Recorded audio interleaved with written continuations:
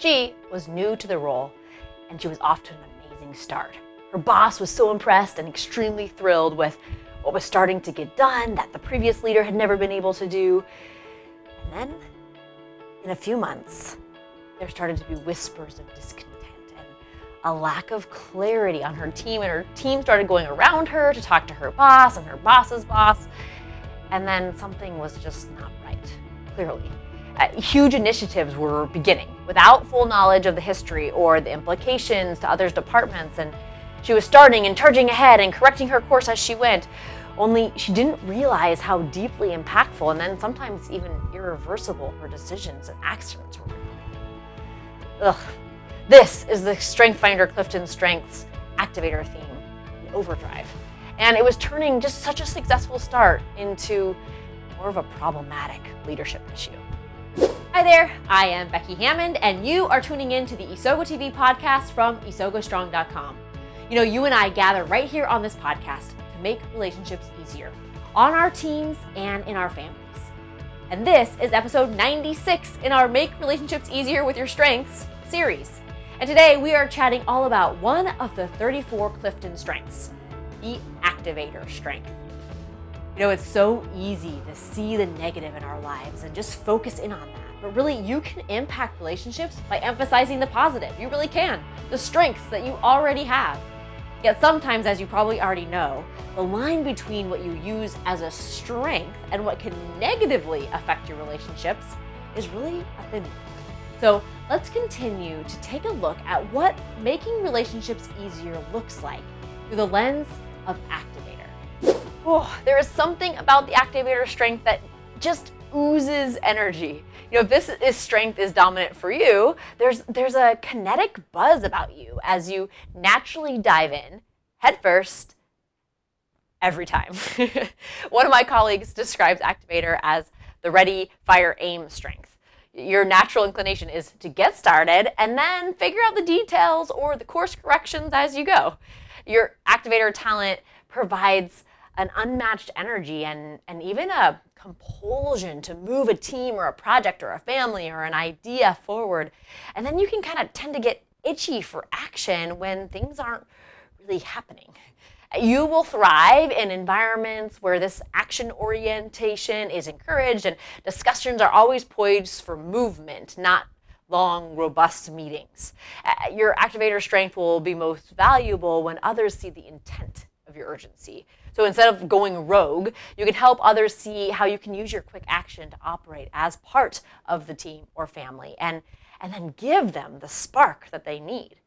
You know, as is true of every talent theme, it's up to us as to how we decide to use this amazing activator strength or how you decide to use it. The volume level that you choose to use activator on in any situation will help you get to that point of making relationships easier or making them harder still. When it's an overdrive and the volume is up too high, your tendency to start quickly can make you seem impulsive and unsteady, and even though you're just, in your mind, you're just kind of trying to get things going. And that can come across as very frustrating to the people around you who would rather have more information or have more information that they think that you should have had more information before you got started. So here are a couple ideas of ways to craft your environment to feed your activator talent while building strong, easier relationships.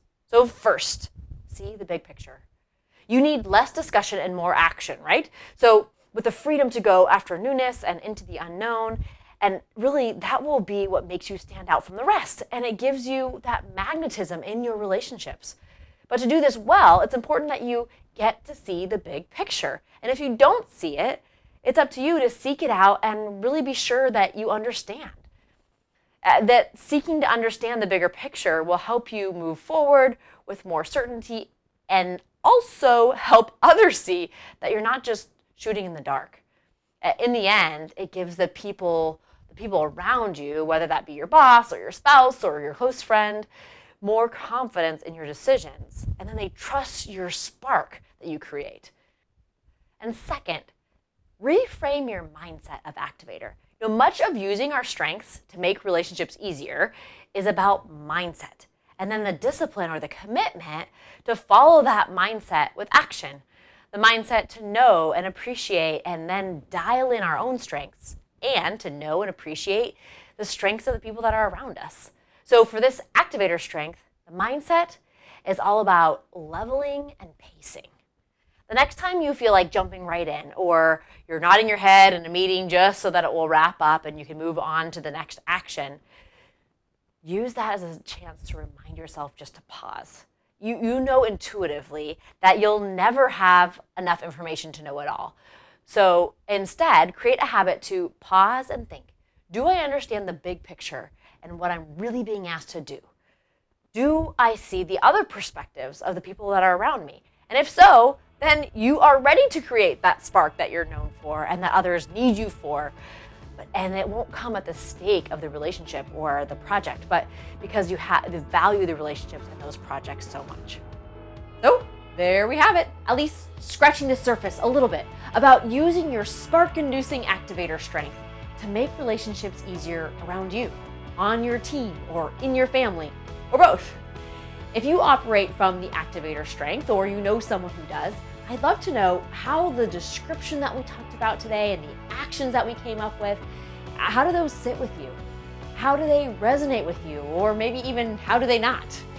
And even better, what else would you do or do you do to dial in your activator strength to make relationships easier around you? And this is not just a question out into the air.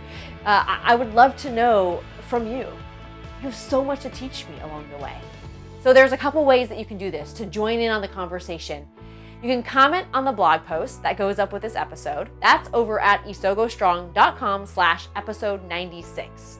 Or you can head over to Instagram and tag or direct message me at isogostrong with your example of activator, used well or maybe when it's been not so well. For both the website and Instagram, Isogo Strong is spelled ISOGO Strong. You know, you and your strengths have the power to make a ripple effect in your family and on your team, and ultimately across the entire world, to make relationships easier and propel you to a flourishing family or team. So, dial them in, take ownership for your mindset, and make your relationships easier.